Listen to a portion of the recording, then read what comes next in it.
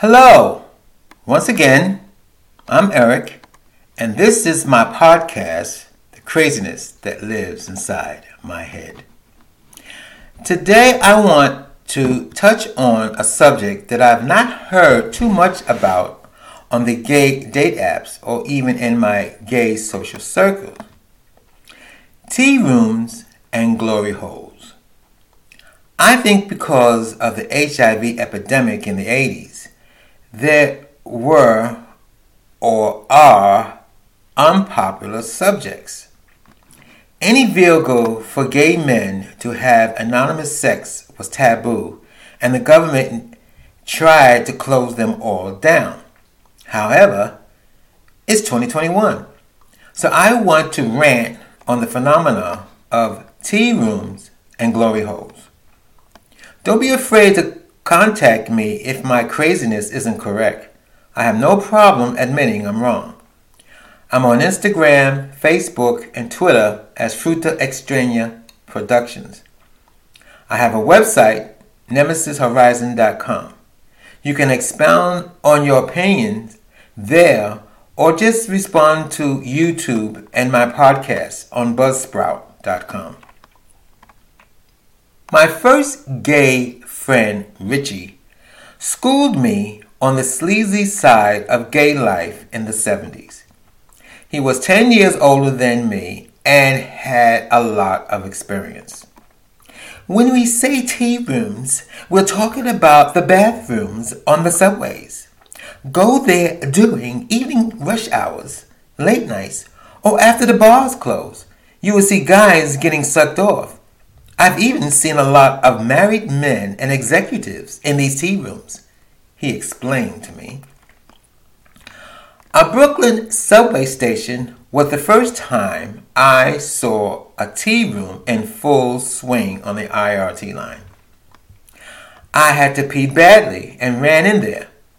I caught guys standing around and guys on their knees getting sucked off and guys in the stalls getting fucked up the ass.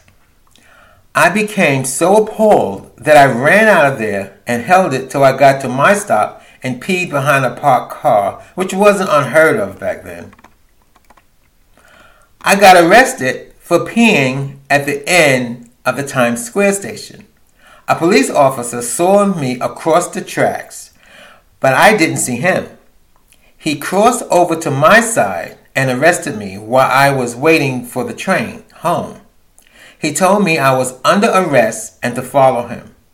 I followed him to the other end of the station where there was a locker room for the employees. The room was empty.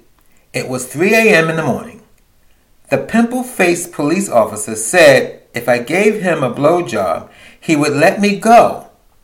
He took out his cock, and his cock was riddled with pimples as his face. Hell no, I yelled out. And he wrote out a $25 ticket for peeing on the subway, handed it to me, and smiled. Good day, sir. Then there was the time at the bathroom at Yankee Stadium train stop. I ran in there to take a quick pee and saw two guys standing near the urinals. I was waiting for them to hurry up since there were only two urinals. The good-looking guy was hot as hell. He flung out this huge black dick and walked up to the urinal number 1, and the skinny black guy flung out his average-sized dick and walked up to urinal number 2. Neither of the two was urinating, just stood there fondling their cocks. The cock of urinal number 1 stiffened up to what looked like 11 inches.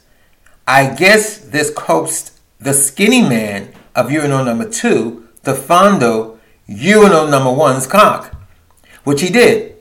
And while he was jerking it off, the hot-hung black man pulled out a police shield from his pocket and stated, I'm a police officer. You're under arrest. I ran out of there. I don't remember which subway station it was, but I had to take a dump. This time, it was empty.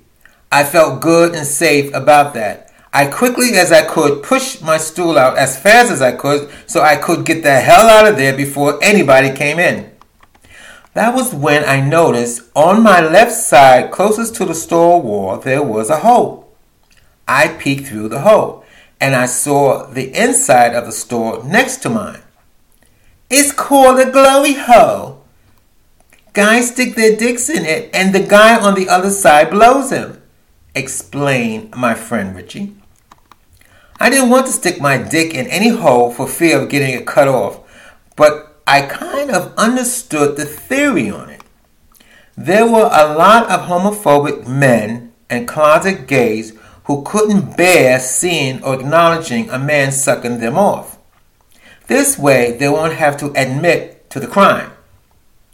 I remember I picked up a married man in my car to give him a blowjob, and he didn't want to be touched or have his cock touched. He just wanted my mouth on his cock, sucking him balls deep. It was difficult to do that in a car at 400 pounds. I had to lean on something to keep my balance, so I held onto his leg to keep from gagging on his dick. He quickly removed my hand and yelled at me, "I told you not to touch me, just your fucking mouth on my dick." I yelled back, "Get the fuck out of my car." The sleaziness of tea rooms crept into some clubs and bars. I remember some gay bars in their bathrooms or in their darkrooms had glory holes. Darkrooms were where bar patrons would go to have anonymous sex. Now, in today's world, I've seen profiles on date apps with mainly married men and men on the DL.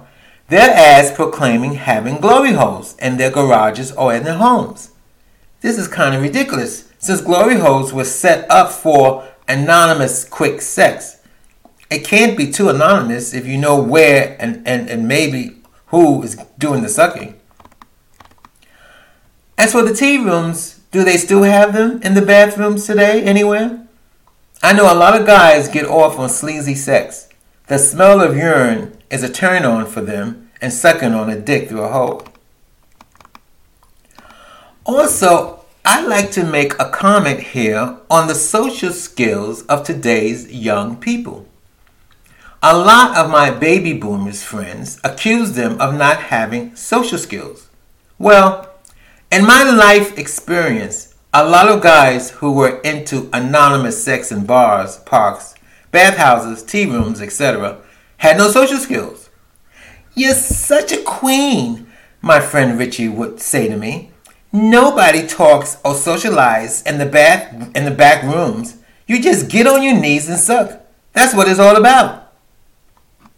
I would like to add here that one of the reasons why a lot of the bathrooms in New York City subways were closed down, this was in the mid-70s if I'm not mistaken, they closed them down because of all the anonymous sex that was going on in the men's room. I'm quite sure if the men's room was closed and the women's rooms were open, they'll sneak in the women's room to have sex. That was the reason why I think that was the reason why a lot of those rooms were closed down. The other reason could have been New York was in a bankruptcy back then, so it's probably cheaper to close the damn bathrooms down. You don't have to keep them clean for the health department. Anyway, so how am I going to end this rant? I wasn't a fan of the tea rooms or glory holes. I didn't like anonymous sex. I was a romantic. I met guys at bars. We hopped in a cab home. We sat on the sofa sipping on rum and coke and chatted for a while, then jumped into bed and fucked our brains out, fell to sleep in each other's arms. We woke up together, showered, and went on our separate ways. An ode to the good old days. This is Eric, and thank you for listening to the craziness that lives inside my head.